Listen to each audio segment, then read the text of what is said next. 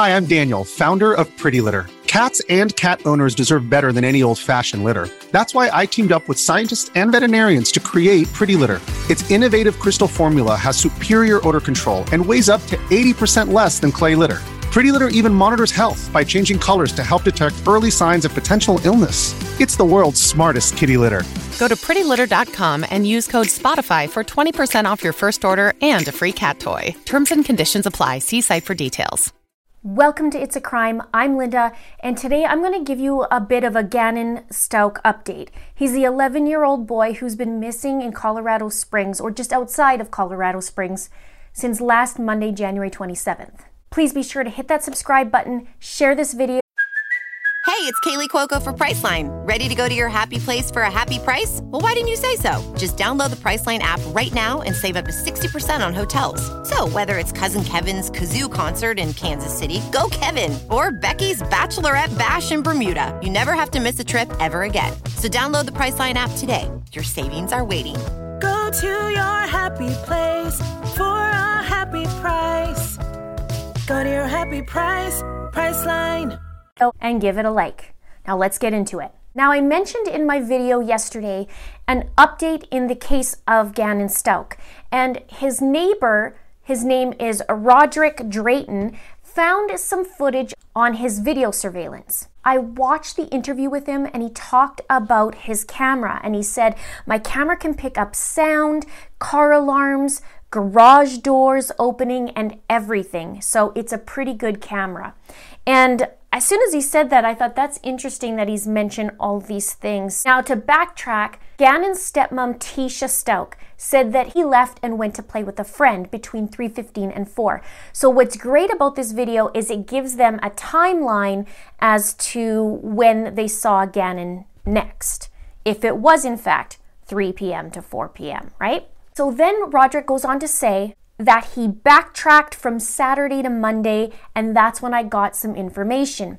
And he gave that info to the cops on Sunday. Now, detectives and the crime lab were at the Stauch's home yesterday and last night, and they were processing evidence. Now, Roderick also says that he gave it to police, and the reporter asks, what happened today then, which was yesterday? And Roderick says, what happened today is like forensics was there and the cops came back. So there's a lot of activity around the house. And the reporter then says, you think what you've given them is going to help solve the case? And Roderick says, yes, I think so. I think it's very important what I gave to them. And he also says, I just hope wherever he is, he's found quickly and brought home safe, give some family some closure.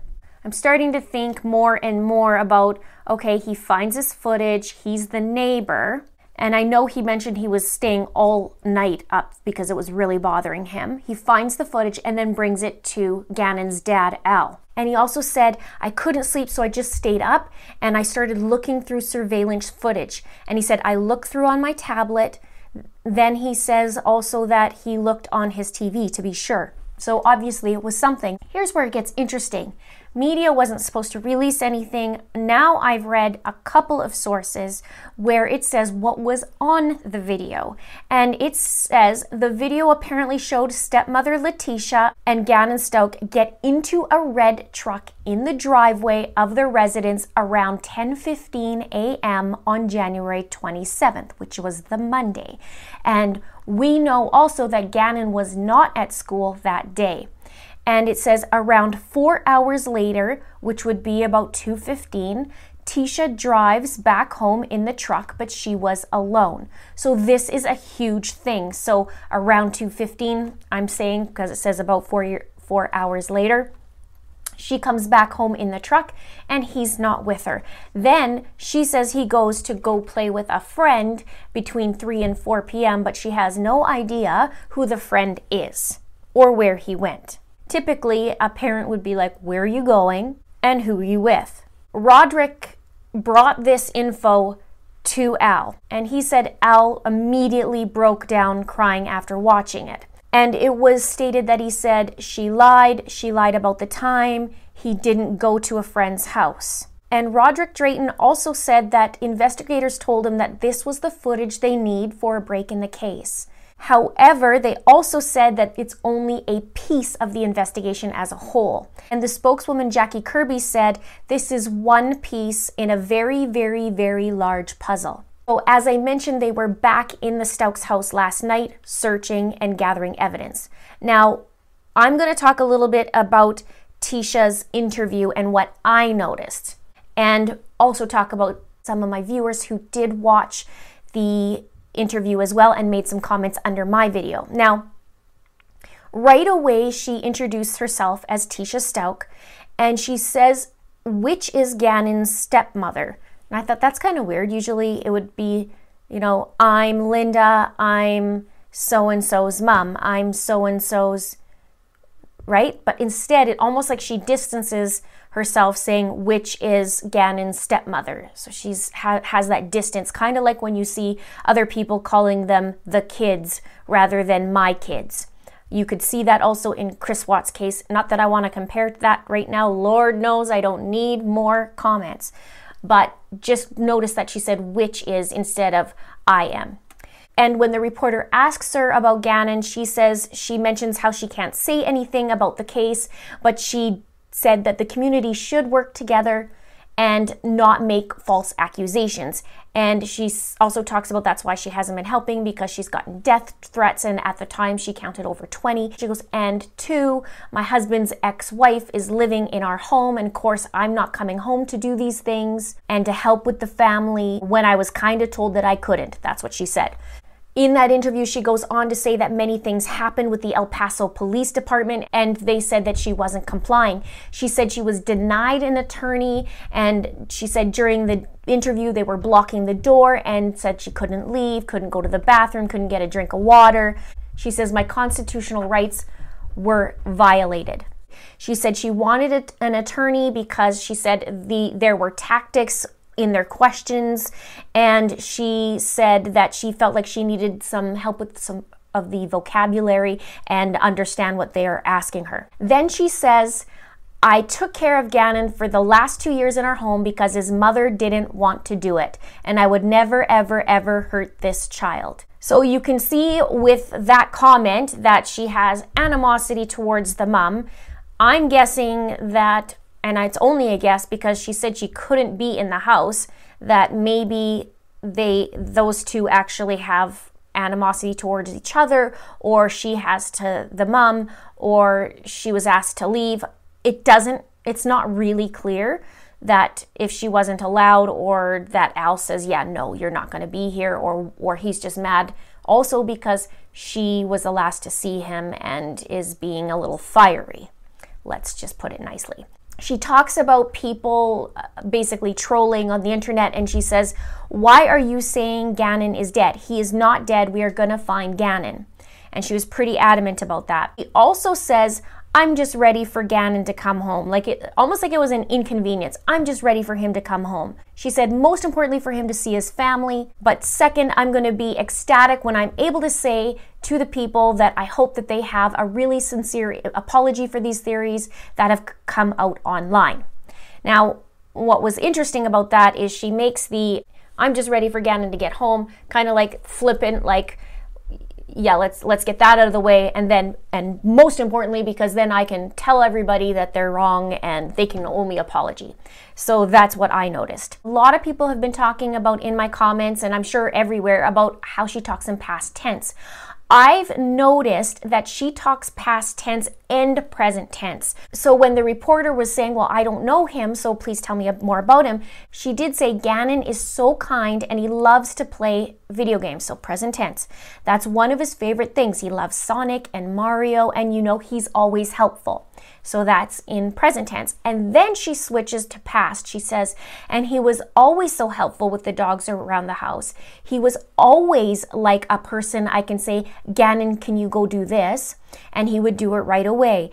And she also says, he was so sweet and able to help anyone. He could notice when you're sick and say, are you okay? And such a kind heart. So she flips between the present and the past. Now, I don't know too much with the past, if she's just thinking because now he's no longer home, she's saying that past tense because he was helpful when he was home, or the latter. And this is going to cause a lot of comments, which is okay. What do you think? Let me know in the comments below.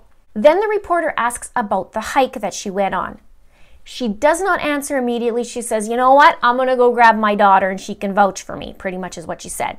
And so what she actually said was, could we bring my daughter up here? Because she can go and say that she came home from work after the hike and she can verify that Gannon was at her home. And then she says to her, and this kind of seems like coaching, she says, because they want you to verify if Gannon was home after the hike because you didn't go on the hike, but you came home from work.